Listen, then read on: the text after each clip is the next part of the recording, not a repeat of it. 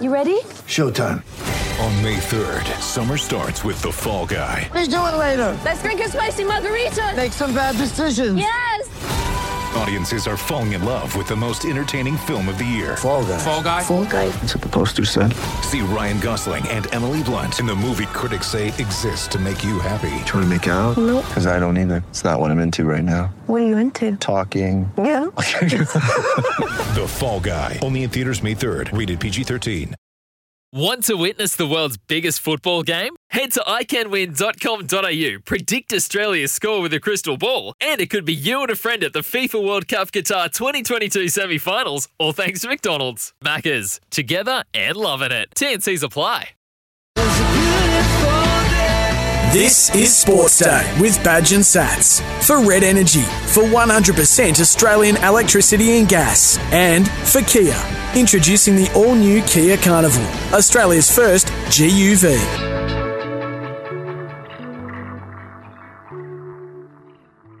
To tell us what he thinks of it, and I can tell you now, lining him up this afternoon, Woogie says he is filthy with his club. Well, Manchester City is his club, and they're one of the big name clubs that looks at joining this breakaway Super League. We've heard Super League before, haven't we, Sats? But this is a much bigger scale. We have bigger scale, but the same context, same vision as well. Kia top 7 moments in sport across the weekend, weren't there? Some in rugby league, in cricket, in AFLW. Plenty of big moments. Our hot topic as well. How did the officials go on the weekend? Heard some stuff from Brandy Alexander on Fox. There's a mixed bag over the weekend, wasn't there? Well, there was. It was pretty active when it came to the referees having to make some pretty key decisions. Now, Send off. This is on the back of Peter V'landys saying, over the last 2 weeks, I want to see more sin bins. Well, don't be scared to use the sin bin. And therefore, the 18th man can come into play, or or if it's on report, you get there's a bit of a drama there with the Melbourne Storm, wasn't there? And the flouting Cowboys. the rules, and the Cowboys around a player being placed on what report. they did was So you within get the a rules, replacement. they found an loophole. opening. Yeah, absolutely. Ooh. Okay, and you can get involved anytime you want as well to our great listeners. 0477 736 736. You got those texts up. I've got there, one Sats? right here. Hey, fellas, Already? nothing better than a soaring sea eagle. Like Desi says, it'll be all right. Go the Silvertails from Sea Eagle Soars. Well, they're going to get a mention, of course, in the Kia Top 7, and I think in this little segment as well. Sports Day, Sports Update. Yeah, for our official beer, Four Pines Brewing, and our official beer taster, Woogie, Jack Hetherington, Sats. Yeah. 6 weeks he's facing. He has to put his plea in tomorrow. But this was playing for the Bulldogs against the Cowboys, the first send-off for the Doggies since 2007. Do you remember who that was? Dylan Napa? No. I didn't remember this. Was Dylan Napa playing then? 14? No, he wasn't playing back then. How many years ago? 2007, 14 years ago. 2007. SBW. Sonny Bill Williams was sent off. Okay. Let's face it, there's not a lot of send-offs in today's game, in the modern game. But I wish if I could put money on it, I think I might have backed Jack Hetherington. He's a hothead.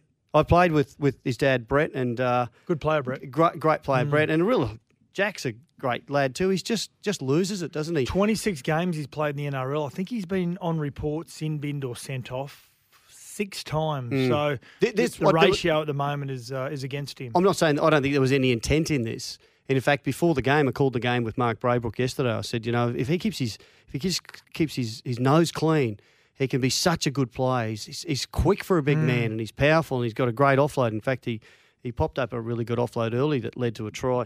But then, of course, this send-off happened. So we're going to talk about this in the hot topic as well, about whether they got it right. The 3 different circumstances over the weekend. The Latrell Mitchell, his forearm to the head of David Nofaluma. Of course, the sin binning of Victor Radley on Friday night. And then the one we just spoke about, young Hetherington. 3 completely different scenarios, 3 completely different outcomes. Did they get it right? Yeah, you can tell us as well before we get to that. Our talkback number is 1300 42 15 33, or that text line again, 0477 736 736. Put that in your phone and give us a buzz or send us a text. Do you think the name precedes the player? So if it wasn't Jack Hetherington on the weekend with that tackle on Val Holmes, Let's say it was a real clean skin.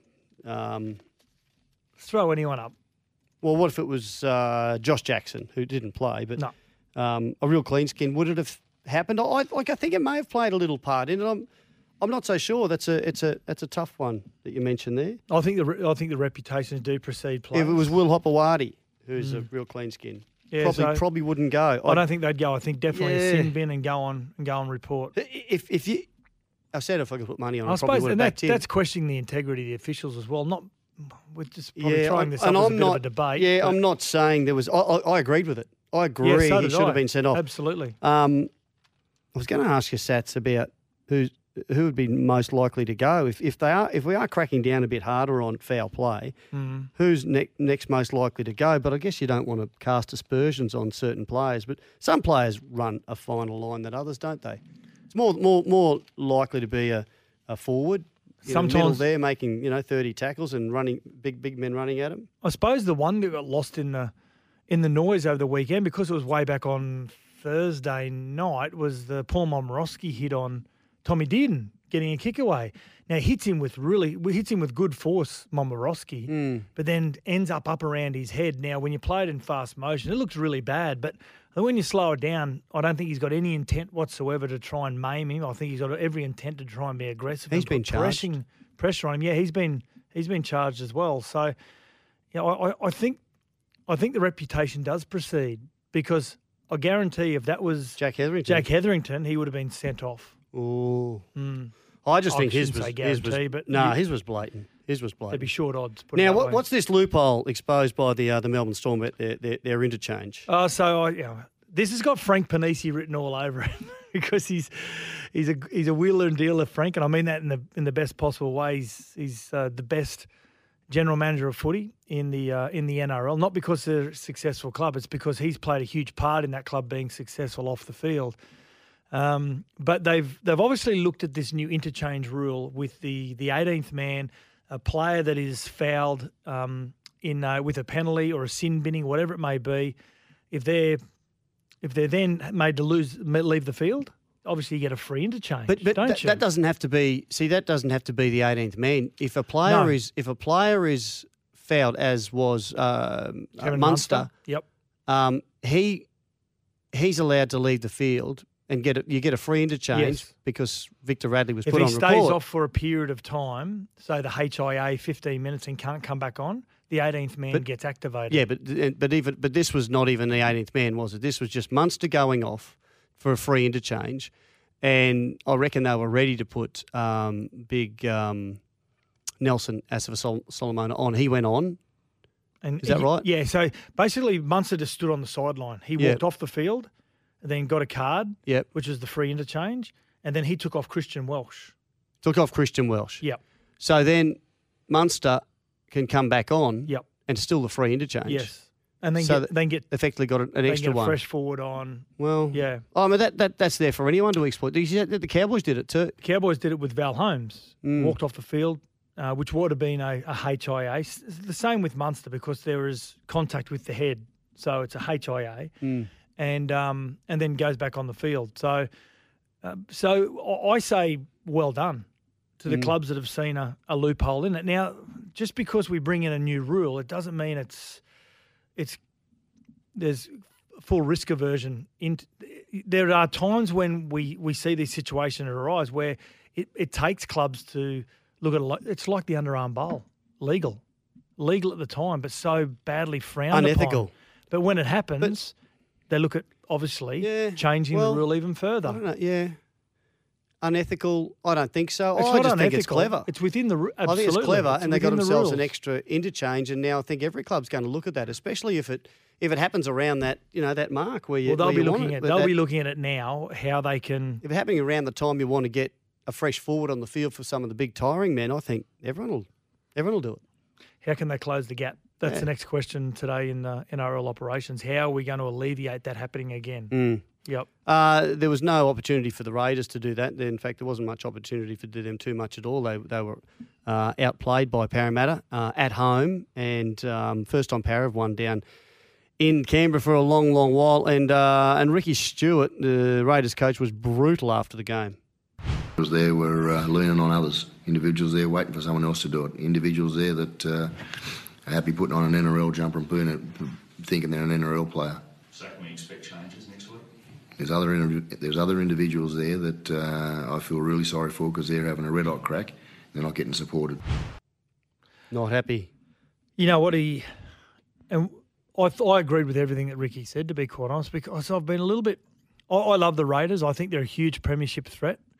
Not the way they played on the weekend, but I tend to think there are some that are going through the motions, and I think they're not as dangerous as they were last season or the year before. They're not as potent as what they were, and defensively as well. They're always such a really tough team to penetrate defensively, but I think he hit the nail right on the head. I think he has, like a couple of coaches early on in the season, he's just fired a shot over the bow of the rest of the playing group. Well, he really needed to.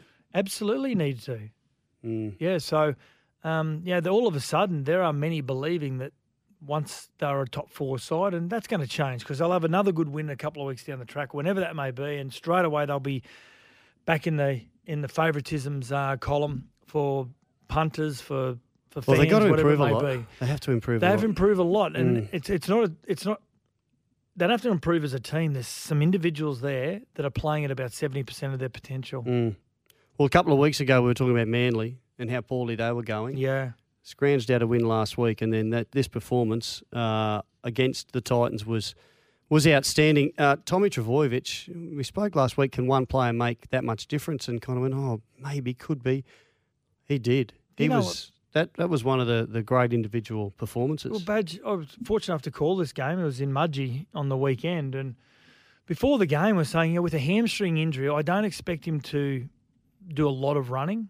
I'll expect him to get involved and push up in support, and maybe if he catches ball, he'll pass. It's just a matter of getting some meters and some volume into his legs, and so he doesn't fatigue too much. And the first time he touched the ball in the first set of 6, he took a hit up like a front rower, and he nearly sliced through behind the play of the ball. Justin Holbrook straight away would have said, we're in trouble today if we're that weak in the first set of 6 defensively. But what it said to me is that Tommy Trbojevic has come back at the perfect time. They haven't rushed him back. Yep, he was ready to go. And from that moment on, he completely dominated the game. Now, if we were still doing the Rugby League week ratings out of 10, I'll go as far to say that Trbojevic was as close to a 10 as possible, because he was the reason why Manly won so convincingly on the weekend. It was an amazing performance. Got a text here. Hey, fellas, nothing better than a soaring sea eagle. Like Des says, it will be all right. Go the Silvertails from Sea Eagle Soars. It's SOARS, as in flying, not SORES.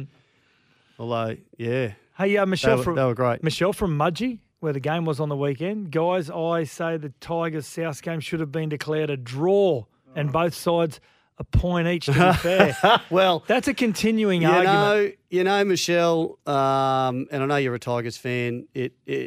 I'm with you in some way, but what an incredibly exciting finish that was, and none of us knew. None of us knew whether Tommy Burgess didn't even know whether he'd scored that try in Golden Point. He was pretty sure he had, but they had to go back and check it a couple of times before they confirmed they did, because I'm sure everyone's seen it. After he thinks he scored and slammed it down, Luke Brooks. I thought Luke Brooks just got it and ran to the other end. You said he got it and took a quick 20-metre tap sats. Knock on over the try line, yeah. And then went, and the ref said, yep, that's a try, but let's go back and check it all. It was the craziest Golden Point finish ever. Amazing. Not only the Golden Point, the decision from Adam Reynolds to, again, just so stubbornly kick a 43-metre field goal from near the sideline, the eastern sideline, to even it up, 2 points behind to a 14-12. I mean, many were saying the 40-20 field goal. What a stupid rule. Who's going to use this? The 40-metre. The 40-metre field goal. Who's going to use this, a 2-point field goal? We've seen 3 in the first 5 rounds. I had a suggestion from my co-commentator on the weekend, that it's not a good rule. He doesn't like it. Why should you get 2 points for a 40-metre field goal? I think it's exciting, but I wonder unless you're a Tigers fan now or your side's been beaten by one, I wonder what our listeners think. Is 0477 736 736? Is it? Should we stick with it? Is it fair? Is it? They were down by 2 points. You know, we don't know if he didn't kick that. They may have run the football, and I love the risk versus anything reward. could have happened. Anything in sport when it's risk versus reward. But and Adam Reynolds says, you know what? I'm going to risk this. We'll either get the reward or we won't get the 2 points. There's less risk in a way, though, isn't there, Sats? And I think you said the other day, you're less likely to kick it dead if you miss a 40-metre field goal. So if you kick from closer, you're going for 1 point, and you miss, generally you kick it dead, and it's a 7-tackle set against you. So now you're kicking from longer range, you miscue it, doesn't go dead, and it's just like a deep kick that you've put in. You don't give away 7 tackles. So Badge, I think it's worthwhile if you've got a bloke who can kick them that far. You've played with some of the greatest players the game's ever seen, and great players aren't afraid to lose.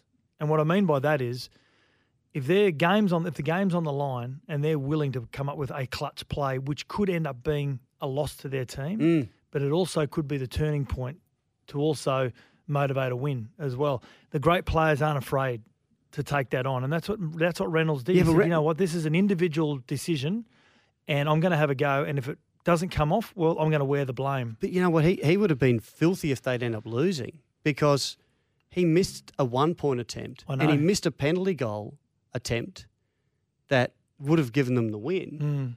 Fortunately, that Burgess came up with that play up the middle. But, yeah, anyway, crazy stuff there. The Panthers, they were too classy for the Broncos. We know that, and you can give us your comments on that. Kalen Ponga, didn't he step up for the Knights to get them home over the Sharks? And injuries, aren't they catching up with the Roosters? And I know Woogie is very upset about this. Takeaho's now with a rib injury. JW Hargreaves, a shoulder problem. So plenty happening in the world of rugby. And, of course, today, thousands said goodbye to Tommy Raudonikis at the SCG. There was a funeral on Friday. I know your dad went to on the Gold Coast. Yep. Sats. And great to see Henson Park, his old stomping ground, was chockers. Big number 7. On the weekend. On the hill. So great stuff. All right. Anytime you want to join us, do so. 0477 736 736. Going to get to the break. When we come back, Sports Day's Simon Hill will join us to talk all about this European Super League soccer proposal. It's massive news. You're listening to Sports Day. Have your say by dropping Badge and Sats a text. 0477 736 736. That's 0477 736 736. This is Sports Day. We'll be right back. This is Sports Day for Kia. Introducing the all-new Kia Carnival, Australia's first GUV.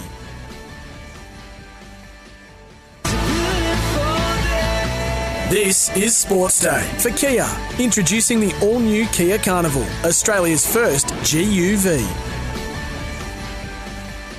Welcome back to Sports Day. Scotty Sattler, Gary Belcher here with you. Now, the big news outside of what we've just spoken about, Sats, was around the world of football, the round ball game, the World Game, and a breakaway competition that could be planned by 12 of the biggest clubs in the world throughout Europe. And our Sports Day's football expert, Simon Hill, is joining us to help us get our heads around it. Simon, how did you hear about this, and are you happy or not so happy about this news?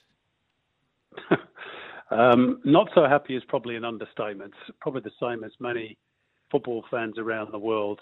Like many, I sort of woke up to the news this morning and was a little bit stunned, but probably not 100% shocked.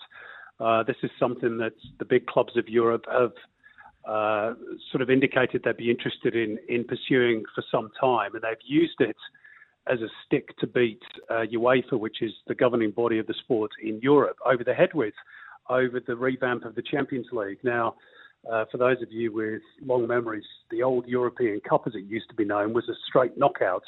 They changed that in '92 to incorporate a group stage because the big clubs agitated for more games and therefore more money, not just from crowds at the gate, but also TV revenue. They even went to a second group stage briefly, but they did away with that. But the clubs have been agitating for some time, the bigger clubs, I should say, for more money and more revenue from TV broadcasting. And the plan was to expand the Champions League to 10 group games as opposed to the current 6. Now, from what I can glean, it's clear that they've had a bit of a fallout over those plans, probably over money, let's be brutally honest. And these Super League proposals have been sitting in some back office somewhere in Europe for some time, and they've decided to go for it. My view is it's an absolute disgrace. It's a blatant money grab. It's being led by, from what I'm led to believe, the American owners of Manchester United, of Liverpool and of Arsenal. And the other clubs have gone along with it. They've got great support from Real Madrid. Florentino Perez, their president, is the new head of this Super League. Andrea Agnelli, who's his cohort at Juventus, has long pushed for this. And they're looking at starting it next season. But there's so many questions. What happens to the domestic leagues? I mean, they're saying, oh, yeah, we'll continue playing in the domestic leagues. Well, are the other Premier League clubs prepared to let them do that? Wouldn't be surprised, to be honest, if they were, because if they kick them out, that hits their bottom line as well. So it'd be like turkeys voting for Christmas. What about the supporters? You know, how do they afford to go and travel every week to Spain or Germany or France? Well, actually not Germany, because the Germans aren't involved in it as yet. It's a blatant power grab and it's a money grab. They're saying that more money will be filtered down to the rest of the game because there'll be bigger revenues. Yeah, but those super clubs are going to be in charge of it. So it's a hostile takeover, basically. And now I think it's incumbent upon UEFA and FIFA as the game's global governing body to clamp down and say, you cannot do this. And if you do, there will be serious retribution. You'll be kicked out of your domestic leagues. Your players will be banned from playing at World Cups. This cannot be allowed to happen. Simple as that. Simon, this European Super League, we've seen similar in different sports around the globe. And as you said, it's it's the biggest clubs, 6 of the, if not the biggest clubs in England, and 3 in Spain and 3 from Italy. If UEFA or FIFA, if they are to clamp down hard on them, of course, the problem is how could they continue to be as powerful as they are without those clubs and without those players? And I think you might have alluded to it there. There could even be more clubs that get involved in this, more of the big clubs, maybe from Germany and Portugal and some of the other powerhouses. Yeah, look, I mean, the good thing about the German model, and this is what this all comes down to, is the German Bundesliga clubs are formed on the basis of, if you're an individual owner, a super rich owner, or a conglomerate, or whatever it is, big multinational company, you can only own 49% of a German club. 51%, the 50+1 rule it's called, 51% has to remain with the members. The supporters, essentially, of the club. So they still own the club. And that's why the German clubs have not been a part of this. In England, of course, it's completely different. You can buy the club lock, stock and barrel, and then basically it's yours to do with what you want. And they are using that power collectively, the big clubs, to ride roughshod over the governing bodies, not only in England, but now Europe and, theoretically the world as well. The biggest point in this that I haven't mentioned so far, and this is the biggest problem of all, these 12 are going to be founding members. They say they're going to have another 3 that are going to be added. And then the next 5 will have the opportunity to, be promoted and relegated. Well, that's nice of them, isn't it? So that those 12 founding members will be there in perpetuity. And that is the problem, because you're essentially operating with a closed shop. And therefore, their money, of course, is guaranteed year in, year out. And the gap between the rich clubs and the poor clubs will grow. Simon, 8 of the 12 clubs failed to finish in the top 4 of their domestic leagues. So how were the 12 clubs selected? Is it purely their wealth? Yeah, wealth and power. This is a hostile takeover, if you like. It'd be like, 6 clubs in the NRL saying, we're going to go off and play our own competition. And, the other clubs saying, well, what about us? Oh, well, we'll give you the opportunity. We're going to be at this new competition and we'll be in it every single year. The rest of you can play off for places. but you'll have to play in sort of a second-tier competition. This is essentially what this is about. And you're right that some of those clubs, Arsenal at the moment, well outside the top four in England, Liverpool, Tottenham, exactly the same. It's not about a meritocracy. It's about money and it's about power. And it's about these clubs saying, we have the biggest global brands, and they do. You know, they have millions of supporters worldwide. But what about their supporters in their home cities? They're just forgotten about. Yeah, it's a disgrace. Well, the game was made originally for the working classes. Now it's being hijacked by the rich and wealthy. Now, you're a Manchester City fan. What's your response first? I think we can hear the disgust in your voice, but the response from fans around the world. Well, speaking as a City fan, and I said this morning in a radio interview, I'm ashamed of my club. And to be honest, I don't think they were the main drivers in this. As I say, I think it was Liverpool, Man United, Arsenal. From what I'm led to believe, City and Chelsea were the last to sign up. I think City were the last of all on Saturday. They probably feel as though, you know, they can't be outside of this. If they take a stand unilaterally, they're going to be left out in the cold. But, you know, that doesn't absolve them. City have spent years fighting the establishment, and now the first chance they get to join it, they've gone, yeah, okay, we're in. Hey, Simon, we saw this on a much smaller scale, of course, in rugby league with Super League back in the 90s, and it got bogged down with court cases before, for years before they were allowed to get started. Do you think that could be the case, that we'd see a lot of legal action here? Well, I mean, you know, remember that the Super League war, as bad as it was, excuse me, I've got a frog in my throat, that involved only one country. This is right across Europe. So you can only imagine the ramifications if the various governing bodies and the other clubs around the continent decide to push it as far as it can go. Unfortunately, I fear that money will talk the loudest. And again, what irks me the most is these clubs saying, look, we're going to go off and play in the European Super League, but we will continue to play in the domestic competitions. Oh, will you? Well, that's nice of you. What about everybody else? What about if they don't want you? You can't just make the rules up yourself as you go along. So, yes, it could end up in legal action, but it's hugely complicated. When you consider you're dealing with 30, 40 different sovereign nations. I don't know how this is going to play out, but my hope is that, you know, football fans around the world, and we're already seeing this, particularly in Europe, are going to stand up to this because we basically have the power.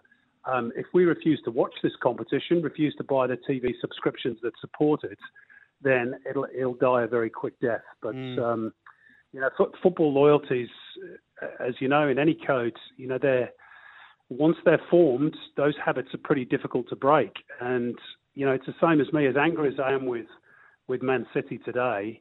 You know, I'm a City fan since I knew what football was. And, I can't just shed myself of that skin. So it's going to be tricky, but I sincerely hope that they're brought to their senses sooner rather than later because this, make no mistake, this will split the game of football and make the Super League war look like a tea party. No doubt at all. No doubt at all. I mean, it's very, very early days for everyone to get their heads around it. Simon, before we let you go, how likely do you think this is to happen in the short term, as you said, as soon as next season?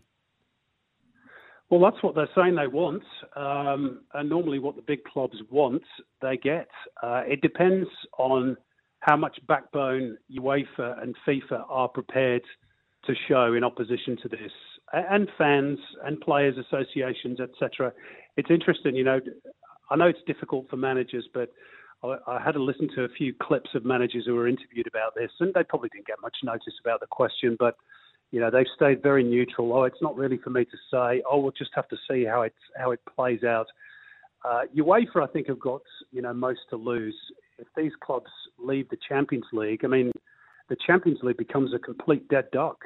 What happens to those existing TV contracts or the sponsorships that have been signed? They will walk away immediately. So there's all sorts of ramifications for this. I don't think it's been thought through properly, but at the end of the day, as we know, it's all about the dollar. Yeah. And that's what these owners care about. And they're holding a lot of the aces, if not all of them, aren't they? So it's, interesting stuff. Well, they're holding the game to ransom, Yeah. quite frankly. Absolutely. And, as you said, all about money. Simon Hill, our football expert, thanks very much for joining us on Sports Day, mate. Really appreciate your time and the update. You're listening to Sports Day. Have your say by dropping Badge and Sats a text. 0477 736 736. That's 0477 736 736. This is Sports Day. We'll be right back. This is Sports Day for Kia. Introducing the all-new Kia Carnival, Australia's first GUV. Now on Sports Day, it's time for our hot topic. For expert car air conditioning service you can rely on, visit repcoservice.com. Badge and Sats here with you. Hot topic tonight, Sats. We're talking about, the NRL wanted refs to use the sin bin when necessary. It's all around the 18th man rules and when you can use that, the 18th man for foul play. And also, we're talking about basically consistency or inconsistency of refereeing decisions. And you brought this to the table. First of all, let me just throw this one. This is what Greg Alexander had to say on Fox Sports about referees and comparing their calls over recent weeks. I know there's mixed messages, and I think those mixed messages started with the Felice Kaufusi tackle on Ryan Madison. Now he didn't get it. He didn't even get binned. Now that was a send-off offence. That was that serious that was a send-off offence. He knocked Ryan Madison out, who still hasn't played. He's been out for a month now. And they let that slide, and he wasn't even binned for that. So they missed that completely, and then, I think we've seen some inconsistencies off the back of that. Well, it's human error. The only way you're going to get consistency is if you use the same referees, the same officials for every game. And now you're not going to get that because, you got the same set of rules, but there's the same way that different people view what happens on a field. Well, and we all look at these incidents, and we'll run through three of them from the weekend, and whilst we might agree, the other people will disagree with what we think and what the referee has thought about therein lies That's the the concern. issue, and that's why our game is not always going to be 100% perfect. Victor Radley was sin-binned for his hit on Cameron Munster. Yep.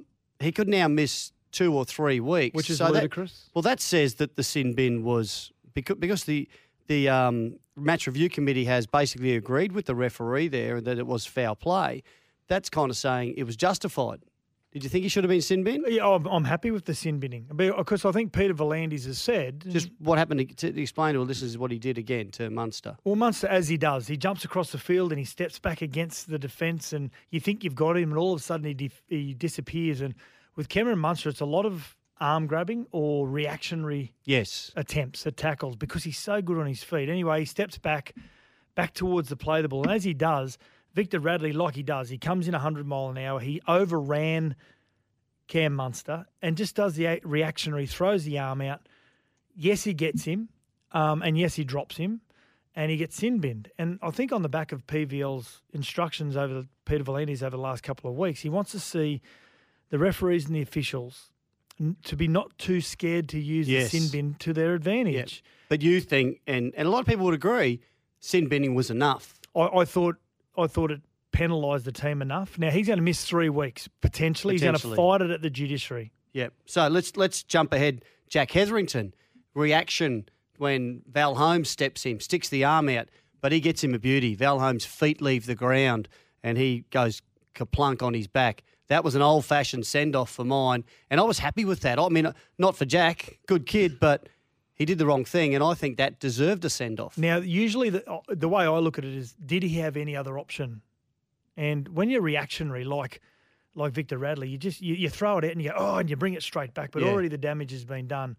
When Val Holmes stepped back off that kick return, I look at what part of the arm makes contact with the head or neck of the player. Now, if you're usually down around the wrist, the hand, the wrist, or the forearm, usually that's a bit more of a reactionary most of the times, and that's what happened with Radley. He goes back, gets Munster, but with Hetherington, his is up around the bicep. I mean, his body is so close to the head of the player that he had other options. So you're happy with that one? I'm happy with that one. And the other quickly was Latrell Mitchell on report. Yep. He got a couple of fines, but he also went on report. Yeah. One was for kicking out at Luke Garner. He got a fine for that. A fine for that. Which I don't think he kicked out at all. Yeah. But right. the other one, which was the elbow to David Nofaluma as he kicked the ball in field. Now, I don't think he intentionally tried to maim David Nofaluma. He wasn't even looking at Nofaluma. He sort of put his head away. Turned his back, yeah. And put his arm up. And what it does becomes... I thought it was a karate chop. Well, it becomes a defensive skill when you know you've got a body coming at you. Was it careless and reckless? Yeah, possibly. Should he be in sin bin under the way that Peter V'landys wants the referees to take it? I think he probably should have got a sin bin. Tell us what you think. Are the referees on track? They're getting it right on. I think they were too far off on the weekend. 0477 736 736. This is Sports Day for Kia, introducing the all-new Kia Carnival, Australia's first GUV. And our Kia Top 7 after the break. You're listening to Sports Day. Have your say by dropping Badge and Sats a text. 0477 736 736. That's 0477 736 736. This is Sports Day. We'll be right back. This is Sports Day for Kia, introducing the all-new Kia Carnival, Australia's first GUV. Yeah, welcome back to Sports Day. And before we get into the Kia Top 7, some news headlines for Polaris, Australia's #1 off-road vehicle brand. New South Wales Premier Gladys Berejiklian. I always get that. I always struggle with it. Gladys. Gladys Berejiklian says the country must change its COVID-19 vaccine rollout approach to become less rigid or risk getting left behind. And flights, finally, between Australia and New Zealand, they commenced midnight last night. After 414 days as a travel bubble between Australia and New Zealand kicked off, Queensland is expected to be the big winner as the Kiwis escape to the sun. Yeah, getting pretty cold over there at the moment. News headlines for Polaris. Get Ranger confidence for the price of a quad. Visit your local Polaris dealer today. Now on Sports Day, the Kia Top 7. For Kia, introducing the all-new Kia Carnival, Australia's first GUV. Oh, some great stuff on the weekend. Number 7, Triple 8's dominance in the V8s was finally broken by Chaz Mossad. That was at Simmons Plains. Walkinshaw and United get the score that they've been looking for. Stunning job. Great job. We've spoken about Red Bull Ampol Racing all weekend, and they've been gapping the field by 10 seconds. How's Mostad's margin? 10.2 seconds to the next car. Beautiful job by everybody down there at that team, and Chaz Mostad has been able to make those tyres live. Their pace has been there all year. Their consistency has not. This afternoon, in race 8 of the 2021 Championship, he has made those tyres live perfectly. It's all in the tyres, as Ricky Bobby says. It's all in the tyres. Number 6 in the Kia Top 7 of Queensland. Well, they just needed 4 days to win their 9th Sheffield Shield. 7 attempts against New South Wales? Yeah, it was the 7th time they haven't beaten New South Wales in the last 6. This is how they did it. The Sheffield Shield trophy is moving north. Queensland, after a dominant Sheffield Shield season, finishing top of the table, have dominated all 4 days at Allan Border Field to take out their 9th trophy. New South Wales did well to get there, didn't they? Without Steve Smith, superstars, Warner, Cummins, those players in the IPL. Now, the AFLW, number 5, the flag was played for and the final won by the Brisbane Lions against Adelaide in Adelaide. And the kick, well, it came up to centre wing. Hodder then gets a handball off as a siren sounds here at Adelaide Oval. And the celebrations as the Brisbane Lions win the 2021 AFLW Grand Final by 18 points. Number 4 in the Kia Top 7, Parramatta Sean Lane. His try versus the Raiders. It was like the Harlem Globetrotters. Moses, what a step. Got past Hudson Young. Then bamboozles Croker. Finds Will Smith. Smith is off London. Moses is there again. Then sets it up for Lane.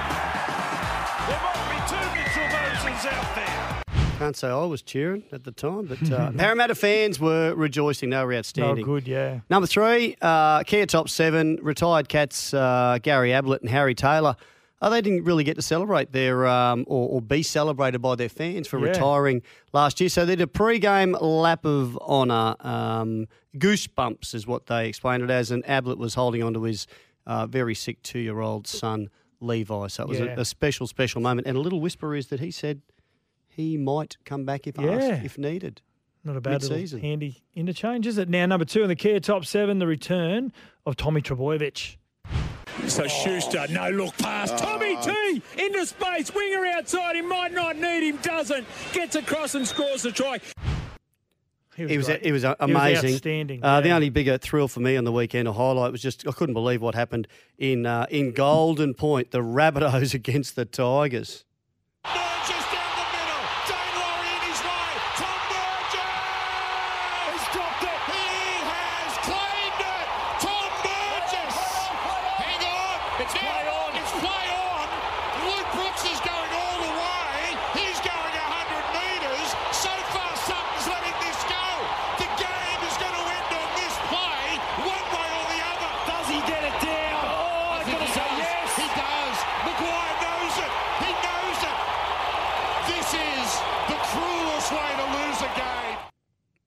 It was.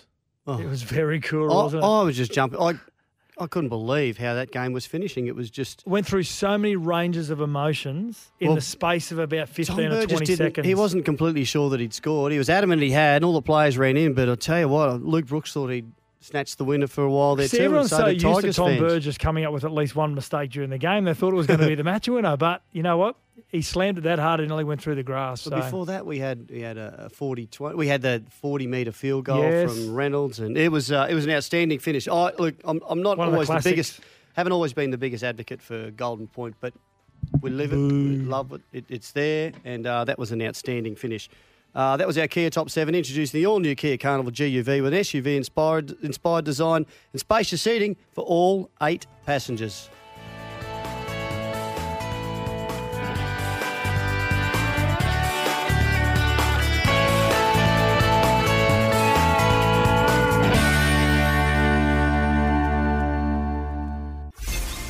You're listening to Sports Day. Have your say by dropping Badge and Sats a text. 0477 736 736. That's 0477 736 736.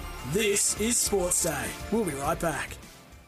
Want to witness the world's biggest football game? Head to iCanWin.com.au, predict Australia's score with a crystal ball, and it could be you and a friend at the FIFA World Cup Qatar 2022 semi-finals, all thanks to McDonald's. Maccas, together and loving it. TNCs apply.